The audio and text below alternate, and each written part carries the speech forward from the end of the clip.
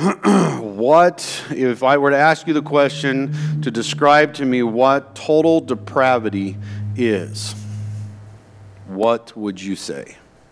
How would you describe it to someone that doesn't even know or have the concept of the word? That's phrased in a question. There we go.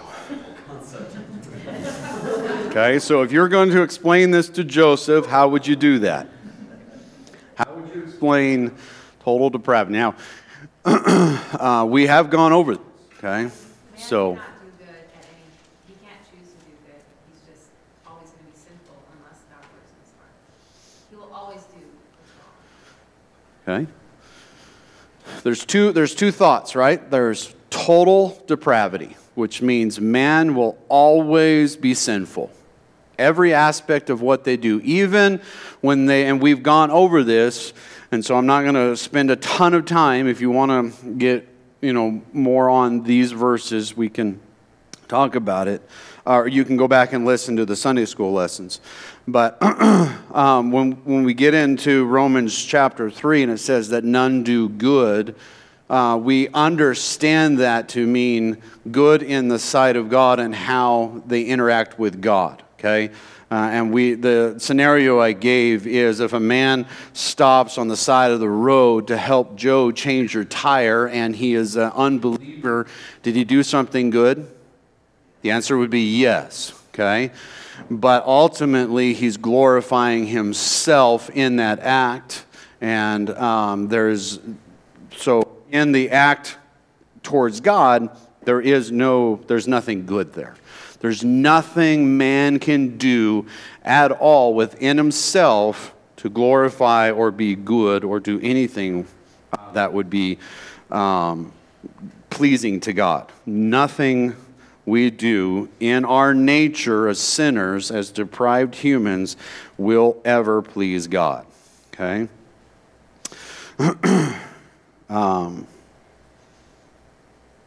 And it's because of the original sin. Okay? Because of original sin, we have been separated, and our nature is as children of darkness. Okay? We see that from birth. Okay? We have a depraved nature from birth. That's your blank there. All right, Psalms 51:5. Someone grab Psalms 51:5. And someone else grab Psalms 58:3. Psalm 58:3. And we'll see that from the womb, we are born sinners.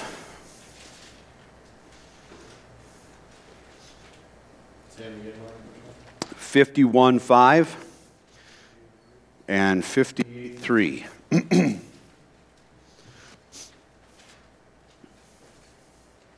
If you got it, just go ahead and read it. Okay?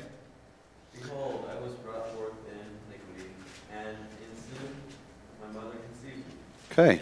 So in sin my mother conceived me. So David is saying, even in the womb, my mother conceived me in sin. Therefore, when I come out, I am going to be a child of sin. Okay, 58:3. The wicked are estranged from the womb; those who speak lies go astray from birth. Okay. Stray from birth. All right, so, and this isn't a hard concept to understand. Any of us that have had children or been around children from birth know that they're wicked little sinners. All right? There's no denying it. They might be cute, wicked little sinners, but they are still wicked little sinners. No one has had to teach them to do wrong or lie or cheat or anything. Okay? Throw fits. So this, what I'm hoping to do today, again, there's two views, partial depravity or complete depravity. Okay? If you were to describe partial depravity, does anyone have a concept or the ability to explain what is meant by partial depravity?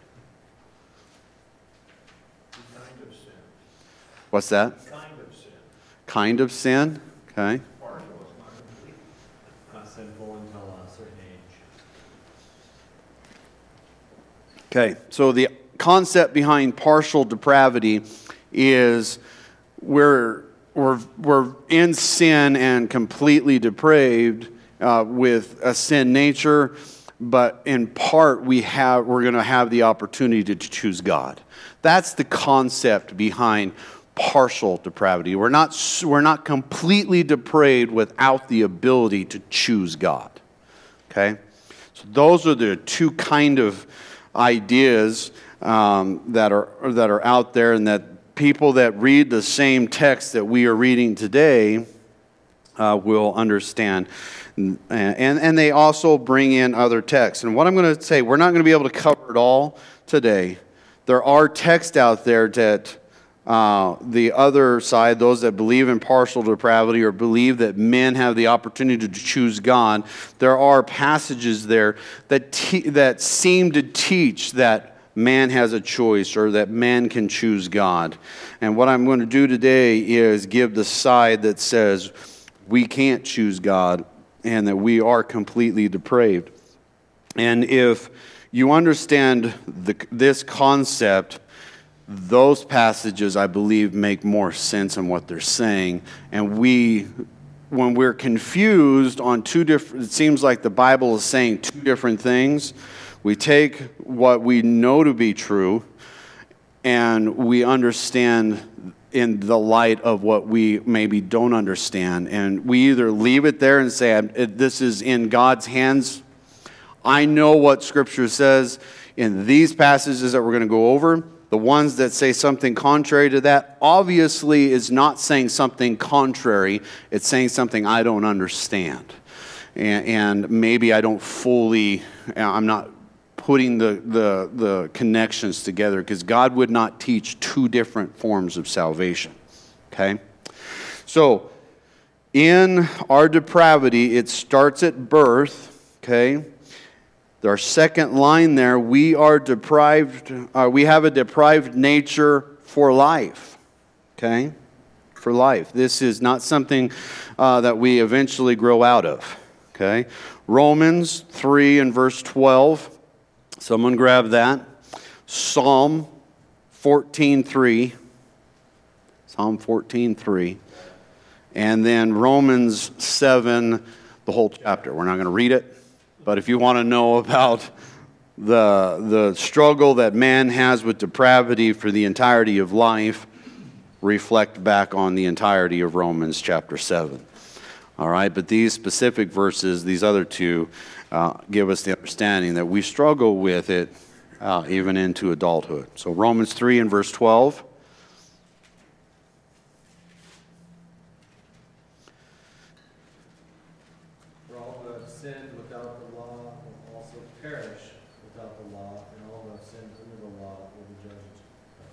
Okay, so this is just talking about our sinful. We're sinful creatures. We're going to be judged under the law, through the law. We're just always going to struggle and have a sin nature, even after salvation. It is a part of our. We have both natures that we struggle with after salvation, but this is a lifelong struggle. The depravity that we have, that fallen, sinful nature. Psalm 14:3. They have all turned aside. Together they have become corrupt. There is no one who does good, not even one. Okay. None even. There's not one that does good. Okay. And we obviously see that in Romans, throughout Romans 3, 10, 11, 12, 13, 14, all in there. And we'll read those here in just a minute. Okay? And then in chapter 7, Paul, in Romans chapter 7, just finished that a month and a half or two ago. And Paul gives a clear picture of the struggle that he has with sin and the nature. The beginning part is before salvation. The latter part is after. It is a part of our life, and we can't get away from it. That the total inability to be to seek after God because of our sin. Okay? Our third point here, we are dead spiritually. Spiritually is your blank. We are dead. And this is where my mind began to start to change. And my mind began to understand more clearly what Scripture is teaching. When I started to understand the concept, we are dead spiritually. Okay? Dead. When you say someone is dead, what would you mean by that? Does a dead person have the ability to do anything? Okay. Yes, no? No. I really want I want you guys to fully get the concept. A dead person has no ability to what? Choose, have will. They don't do anything. Okay? They just get worse.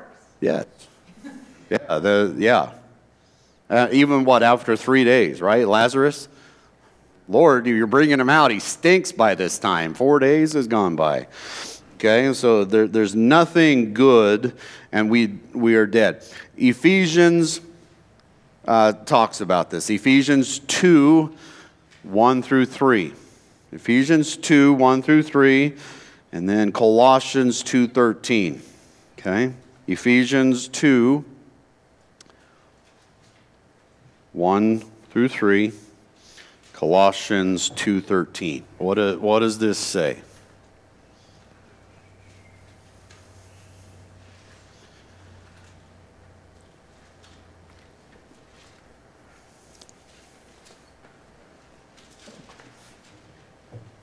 Ephesians 2, 1 through 3. What does it say? And you were dead in your trespasses and sins, in which you formerly walked according to the course of this world, according to the prince of the power of the air, of the spirit that is now working in the sons of disobedience. Among them, we too all formerly lived in the lust of our flesh, indulging in the desires of the flesh and of the mind, and were by nature children of wrath, even as the rest. Okay, so very clearly we are dead in our trespasses and sins. So what do we take from what Ephesians is saying here? Are we dead? Physically? No. We are dead spiritually, okay? Because it says formerly walked, all of those type of things. Well, you can't walk if you're dead physically. So this is a spiritual reference to your spiritual life is completely dead. Dead. Okay? And I really I'm not trying to make a joke there. I really want to get the emphasis across. You're spiritually dead. Dead. Okay? And that will come to understanding as we get going, or we continue through this. Colossians 2:13.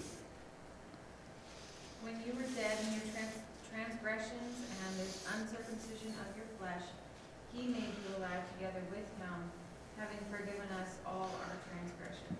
Okay, so the latter part of that verse is where we'll get to at the latter part of the lesson here. The beginning of that verse is talking about we were dead in our trespasses.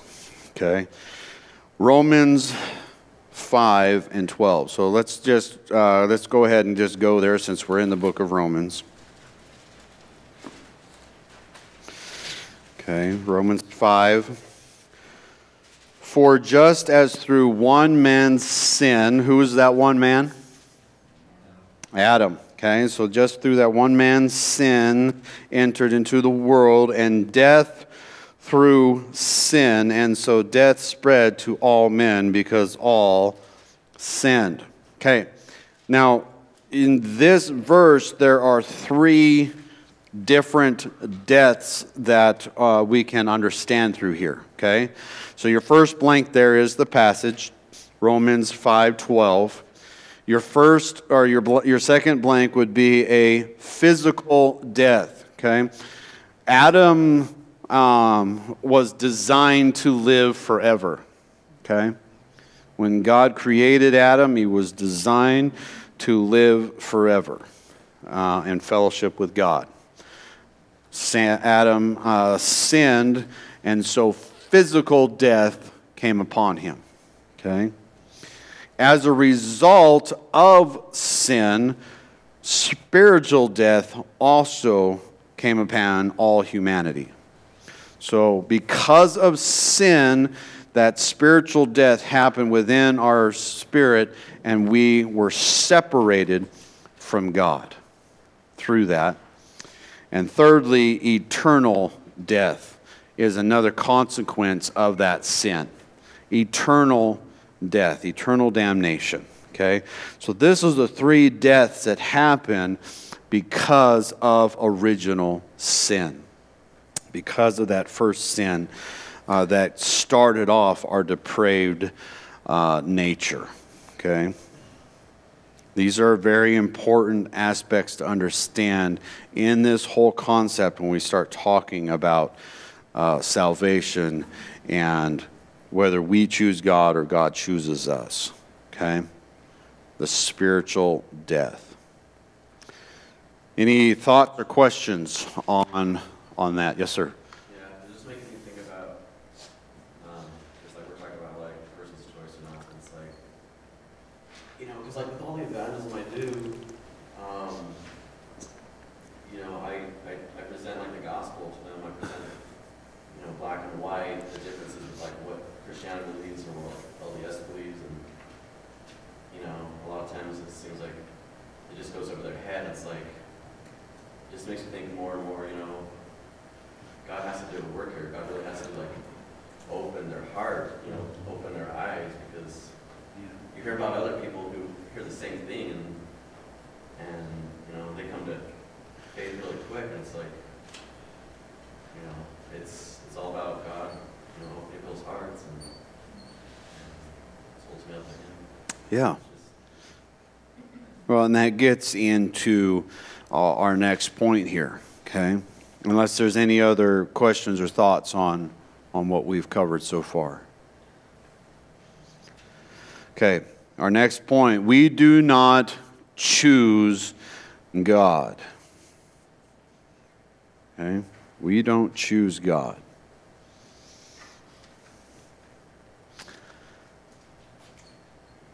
I'm going to give you some verses and then we'll talk about this for a minute.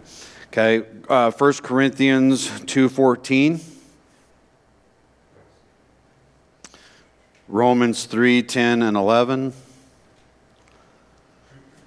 Romans 8:7 and 8.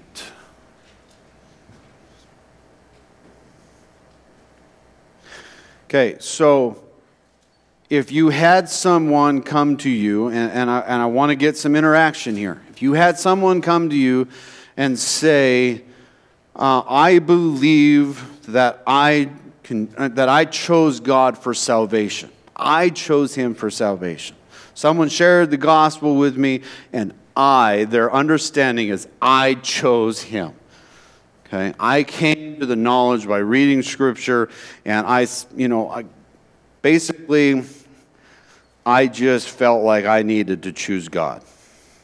Someone comes to you with that phraseology, okay, using those type phrases, how are you going to respond to him or her? But it did me no good for 10 years until he came and got me. Okay. Now that's good, okay?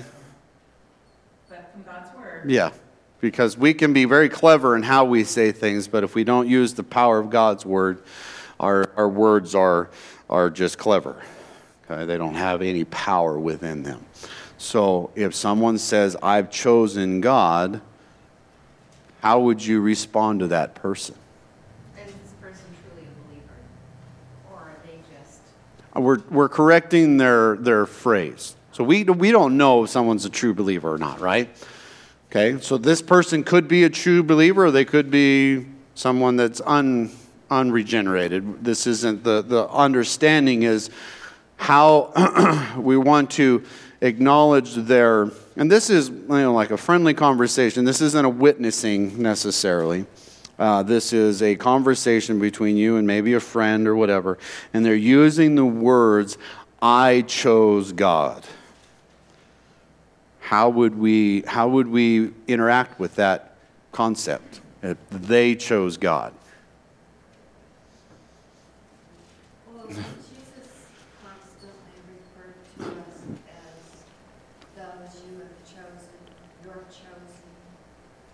Like in his prayer in John 17, he says he won't lose one that God had chosen. And so it seems like I should know all of those references. No, I'm not trying to get you to, I don't know them all. That's why I have them on my paper. Okay? This list in the Narnia Chronicles has one character saying to the other, that the children were saying, well, we chose to go through that portal, and who was speaking to them, which is probably Puddleglum, said you wouldn't have chosen that if he wouldn't have called you first. Yeah. So, yeah, the scriptures are full, but I just made a really big point just a minute ago. What was that point? Why? Because we're dead, okay? We're dead. Dead people have no ability to what? Choose, okay?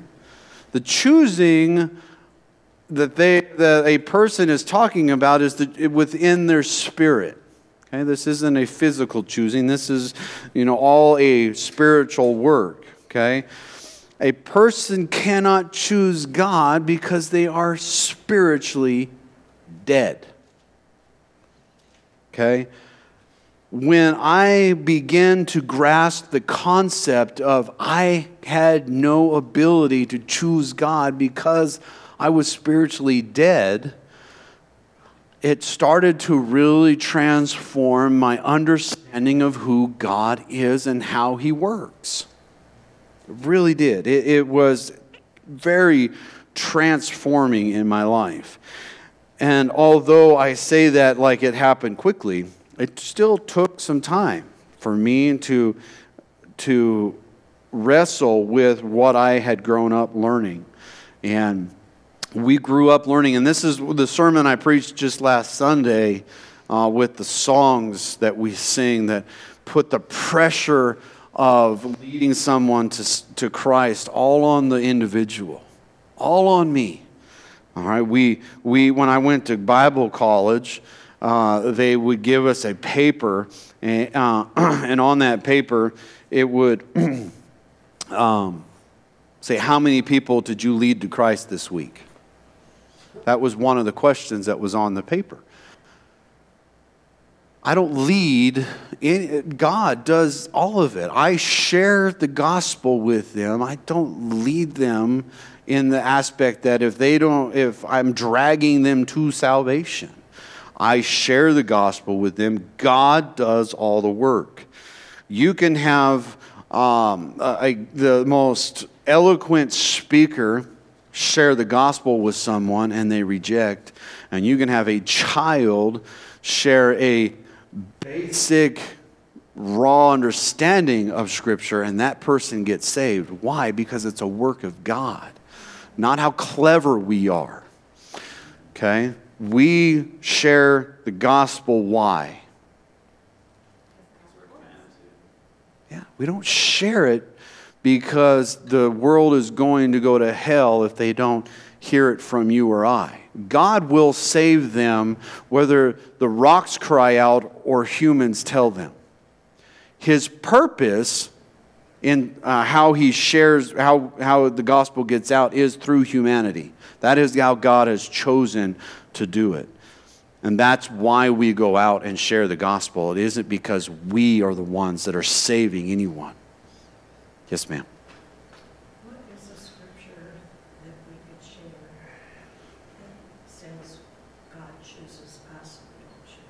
We're going to get there in just a second. Or we'll get, not in a second, but it's on the latter part of our lesson. So we will get there. So, your scenario, how would you, would you confront them if they, I guess I don't understand how the conversation is. This is the conversation. It's Joseph and I are having a conversation. Okay? So Joseph and I are friends. This is a conversation. And I keep hearing him say, I chose God. I chose God. I chose God. Through our conversation, because I'm asking him, how did you, how do you know that you're a believer or whatever? And he kept coming up with the, I chose him, I chose him, I chose. That's the scenario. How are you going to hear that, for one?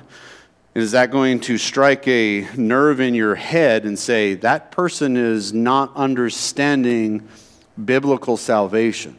Okay? Is Joseph still saved? As far as I would guess, no one knows for sure, but this is not a salvation issue. And I want to make sure I drive this home. Whether you believe that man has a choice or that God does all of it is not a salvation issue. It's an understanding salvation issue. Does that make sense? Is that clear? Okay. So if you believe that you can choose God for salvation and you fulfill all the requirements, that you have faith in him, that you're not doing it by works, that it's all a work of God in that, but you believe that your part of it is you had to choose him. But all of what we would teach as far as understanding Scripture, as far as salvation, as you would agree with, I would consider you saved with a poor understanding of how salvation works. Dean? That was an issue I always had growing up in the fluffy Christianity I was raised in, was we get to choose. But I always wondered how that's not a work in itself. I'm doing something. So it feels like I have to put in a part to be saved. But it seemed to me that, that's a work. And if I'm not saved by works, then how does this work? Yeah. That was a question I always had. Well, that's I didn't understand. And that's excellent, and that's on here as well, on the lower part of our lesson. But really, I get back to how do we choose when we're dead? That's really the driving force of what transformed my thinking. I can't choose him, I'm dead. That's why there's scriptures in there that talk about him bringing newness of life. We are born again. These are all new. We are new creatures. This is bringing us from death into life. He brings our spirit alive. All right, let's read these. I still got time. All right, let's read these. 1 Corinthians 2:14. All right. But a natural man does not accept the things of the Spirit of God, for they are foolishness to him, and he cannot understand them, because they are spiritually appraised. Okay, what is this saying? Does not accept. The natural man, this is the depraved man, this is the dead spiritually man, does not accept the things of God. There's no exceptions in there, is there? There's no clause in there. It says they do not accept the things of God. And they can't understand them. So that means that you can't, as an unbelieving person, you cannot pick up the Bible, begin to read it, and become saved on your own. I got blank stares at me. Right? Can you pick up the Bible as an unbelieving person on your own and trust in God? No. Because God has to bring it to life in us. We don't understand the words in here outside of the Spirit's guiding us through it. Because we're dead. Yeah, that's another thing. Again, back to evangelism and a lot of LDS I talk to, a lot of them will tell me they have read the New Testament, they haven't done something. Okay, obviously, God has not opened your eyes to it. Yeah. You cannot just read Scripture and become a believer. Now, I will say you can read Scripture and become a believer. I will say that. But only if God brings it to life in you. Okay? We're not going to, through what Jessica just read there in 1 Corinthians, we don't understand it. My dad has kind of a testimony like that. He was in the Church of Christ, and he was a teacher, like full, like serving in the Church of Christ, and reading the Bible and all those kinds of things. Well, then he ended up at my mom's dad's church, which he should have never been in leadership, but he was. And they were having a revival, and he knew God's word. He was a studier. And then one of their sermons, the preacher, God started working in his heart, and he was like, I don't think I'm saved. But he was like, but like, you're going to have to show me, God, if this, like, if what I'm believing is false. And he said he opened his Bible after the service, and he started reading, and God showed him that what he was believing was completely wrong. But up until that point, Yeah. he thought it was saved. Scripture does the illuminating through the Holy Spirit. And so, yeah, it is a work of God. Okay? We do not choose him. We won't choose him. And Scripture says that. Okay? Romans 3, 10, and 11. But glory and honor and peace to everyone who does good. 3. Romans, Am I wrong? sorry, yeah, Romans 3. Oh, 3. Yes, that's okay. Romans 3, 10. As it is written, there is none righteous, not even one. There is none who understands. There is none who seeks for God. All right, period. Yeah. It kind of, I mean, you can try to argue with that. You can try to make that say something it doesn't. But it pretty clearly states, what does yours say, Joseph, in the King James? Oh, I actually the NASB. Oh, you have the NASB now? Does somebody have a different does somebody have anything else then that says none seek for God? Pull one up. I'm just, yeah, I mean, I don't want to spend a lot of time here, but Well, if you back up to verse 9, Paul's making it clear that it's not just about others. He says, we aren't any better. yep. Yeah, this is referring to mankind, not saved, unsaved. This is referring to mankind in its entirety. It basically says the same thing in King James. It just has both words. As it is written, there is none righteous, no, not one. There is none that understandeth. There is none that seeketh after God. They are all gone out of the way. They have together become unprofitable. There is none that doeth good, no, not one. Yeah. None that seeks after God. So, can we choose him if we can't seek him? If we won't seek him? It's kind of hard to choose someone that the Scripture says we won't seek. Can't seek, can't understand. Okay, there is none who understand. What does that mean? Well, we can't understand what is being, there's none who do good. So, obviously, referring upon that we are sinners and that we won't seek God. We are haters of God. Okay? Romans 8. All right, we just covered this not too long ago. Romans 8, 7 and 8.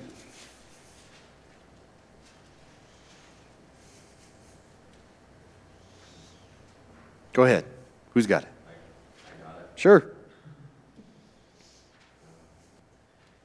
Because the mind set on the flesh is hostile toward God, for it does not subject itself to the law of God, for it is not even able to do so.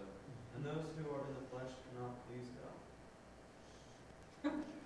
Thanks. I would say that that's relatively plain.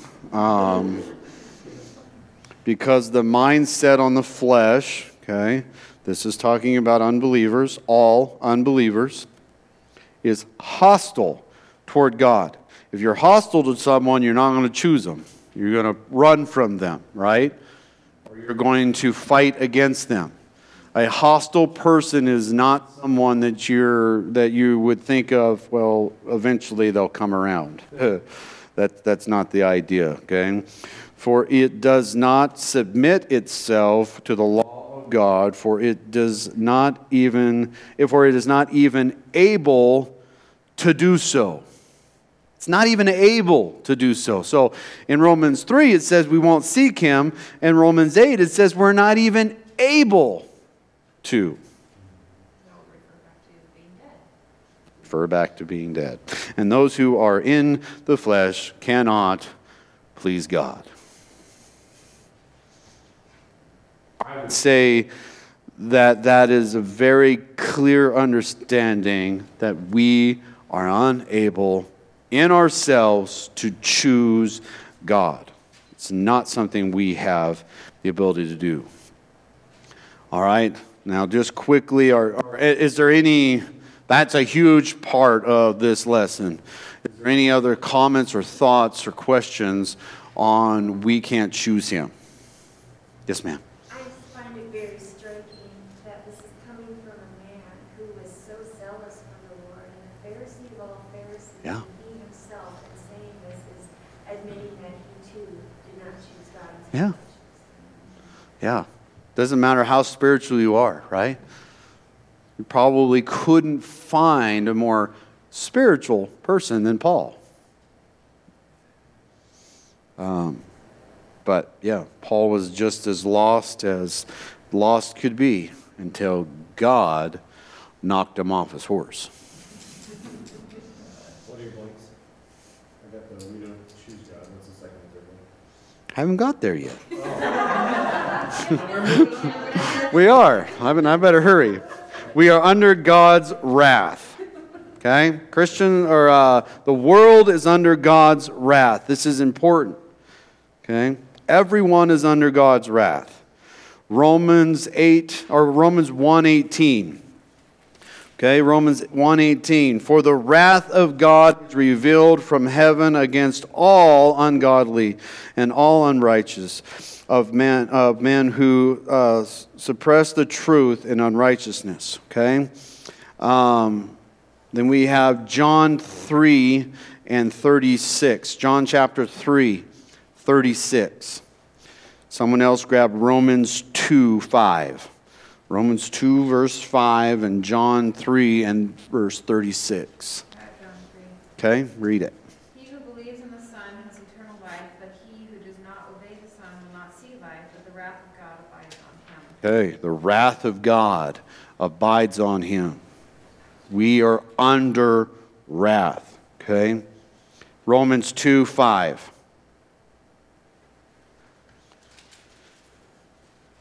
I got it, unless someone else wants to. Go ahead. That's okay. But because of your stubbornness and unrepentant heart, you are storing up wrath for yourself in the day of wrath and revelation of the righteous judgment of God. Okay. Why is this important that we understand that we are under wrath? It goes back to the deprived nature, the sin nature, that we're under condemnation for our actions. We're separated. We are destined for wrath. It's a big deal, okay? It's a really, really big deal, and I think that needs to be understood. Ephesians 5 and 6. Ephesians chapter 5 and 6. Lots of verses today.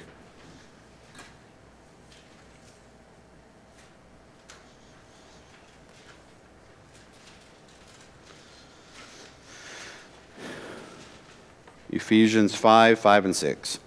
For this you know with certainty that no immoral or impure person or covetous man who is an idolater has an inheritance in the kingdom of Christ and God. Let no one deceive you with empty words, for because of these things the wrath of God comes upon the sons of disobedience. Okay. No one's escaping it, right? Everyone is under the wrath of God. It's important to note that and remember that. There's no one that escapes it. Okay, your next point is we cannot work for our salvation.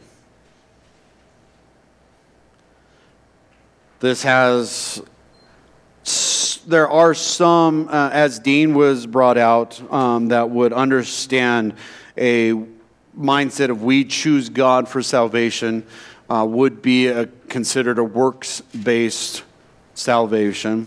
Okay, this also would be clearly in the context of the state that we're in. It's a very works-based, false salvation. Okay, Scripture is very clear, very, very clear that we can do nothing in and of ourselves for salvation. When we understand this and we start looking down through this Sunday school lesson, each thing kind of compounds on its, on the next. And we can't choose Him, we can't we can't do anything. Ultimately, why? Because we are dead. It all goes back to that. We're spiritually dead. Dead people don't know that they're dead. Right? They don't know that they're dead. Just like lost people don't know they're lost. Not lost like I can't find directions, but they unregenerate, okay? They don't know they're lost. They don't know that they are in desperate need of a Savior. That's why God has us go out and share the gospel with them, and then He uses that to bring them to Himself. Okay, it's very, very, I believe, clear in Scripture. So when we read Scriptures that might say something to the contrary, we come back to this and say, maybe I need to do some research on how do I understand that God wants all people to be saved. Well, that doesn't sound right. Okay, Scripture, in Timothy it says that, but we know that not be the case. And so we interpret Scripture in light of Scripture. What is clear, and to help us understand maybe something that isn't as clear. Okay? Ephesians 2:9, we're all very familiar with this. Ephesians 2:9. Not of works, lest any man should boast. Okay. Romans chapter 4 gives us this same. Romans 3 talks about it as well. Romans 4 is talking about Abraham was justified. If Abraham was justified by works, he has something to boast about. Okay, he wasn't justified by works because no one can be saved, because then we would be boastful if we were saved by our works. Okay, Romans 4, 2, 3, 4, 5, 6, 7, 8, 9, 10, 11, 12, 13. Pretty much that whole section there is really, I mean, the verses are verses 2 through 5, but the whole concept there is Abraham was justified by faith, not by works. Okay, so very important. All right, now we're going to get into the latter part, God's unconditional election. God's unconditional election. Okay? God chose us from the what? A very confident way of saying that. Beginning. Pretty sure it's right. Yeah, God chose us from the beginning. Okay? Let's move to these quickly. Okay? So Ephesians 2:4, Acts 13:48, John 15:16. Okay? Ephesians 2:4. Who's got it? These are sword drills. Remember those? You guys ever do those? Sword drills. Here we go. Okay, go ahead. His mercy because of His great love with which He loved us. Okay. Say that again. 2:4, right? Yep. 1:4. Sorry. just as he chose us in him before the foundation of the world, that we would be holy and blameless before him. Okay, chose us in him before the foundation of the world. Acts 13:48. Who's got it? Okay. When the Gentiles heard this, they began rejoicing and glorifying the word of the Lord. Yep. And as many as had been appointed to eternal life believed. Okay, they were appointed to eternal life. Okay, this is in time past. And then John 15:16. Who's got it? You did not choose me, but I chose you and appointed you, that you should go and bear fruit, and that your fruit should remain, that whatever you ask of the Father in my name, he may give to you. Okay, Joe, so that answers your question right there. Okay? You did not choose me, I chose you. So you could put John 15:16 up there on your "we don't choose God" set of verses too. Okay? He chose us from the beginning, and we didn't choose him, he chose us. Salvation is a work of God and God alone. Okay? Salvation is a work of God and God alone. John 6:44. There's a lot more references to these, but we don't have enough No time. one comes to the Father unless... No one comes to me unless the Father drags him. That's the understanding. Okay? John 6:44 and the Ephesians 2:4 through 9. Ephesians 2:4 through 9.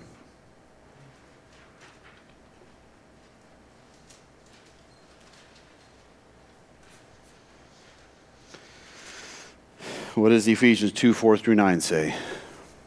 But God, being rich in mercy, because of his great love, with which he loved us, even when we were dead in our transgressions, made us alive together with Christ. By grace you have been saved, and raised up with him, and seated with him in heavenly places in Jesus Christ, in order that in the ages to come he might show the surpassing riches of his grace and kindness towards us in Christ Jesus. For by grace you have been saved through faith, and not of yourselves. It is the gift of God, not as a result of works, that no one should boast. This is a section of verses that we should all hold dear and be able to grasp onto. This Ephesians, if we don't preach through it soon, when we get through with Romans, maybe I'll put a plug in with the other elders and Dean and I will teach through Ephesians. I love the book of Ephesians. Okay? Such a clear passage on it's a work of God. It's a work of God, it's a work of God, it's a work of God. Entirely a work of God. Well, even in verse 10, he went further, for we are his workmanship. Yeah. Created in Christ Jesus for good works, not by good works. Yeah. This is all in God's predetermined plan. Okay? Now, getting through all of that to get to our main, or the verse that we're getting to today. Okay? I think that the way that going through all of that, when we see what verse 30 is saying, I think it really brings all of what we just went through to life. Okay? So Romans 8 and verse 30. And those whom he, okay, you see what I've done there, right? He predestined. Okay? And I'm going to give you a verse here. Ephesians 1, verse 11. Okay? Ephesians 1 and verse 11. Yes.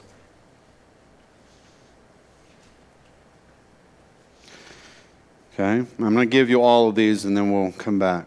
Okay? He predestined. And those whom he, okay, and I'm emphasizing that for a reason. He predestined. He also called. Okay? He called. 2 Timothy 1:9. 2 Timothy 1:9. And those whom he called, he also justified. He also justified. Romans 5:9. Romans 5, verse 9. And those whom he justified, he also glorified. Wherein this, what's that? Philippians 3, 20 and 21. Where in this verse do we see we have anything of ourselves in this? See it? Okay.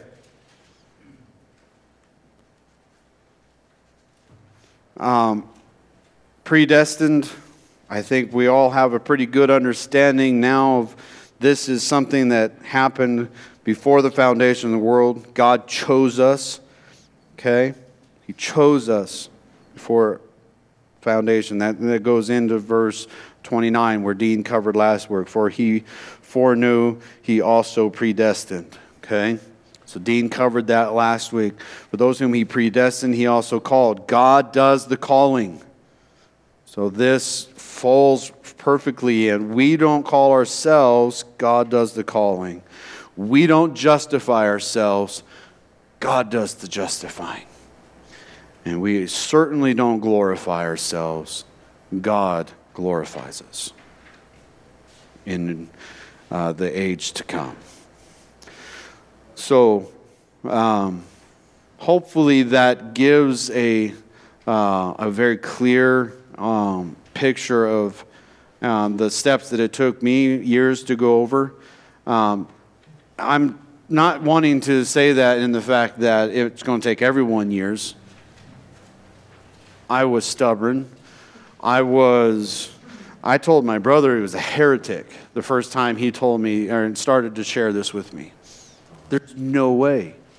There's no way that God is purposely sending people to hell. And I would have ugly conversations with him. And I'm just thankful that my brother was kind to me and patient and would just, Mark, read this. Tell me what it says. It's really hard to get around that we're dead and we can't choose him. It's really hard to get around these verses. So hopefully as we get into chapter 9, we'll have more conversations on this. And what this will ultimately do is cause us to fall in love with him all the more. Joseph. What was the main text for the lesson? The main text is Romans 8:30.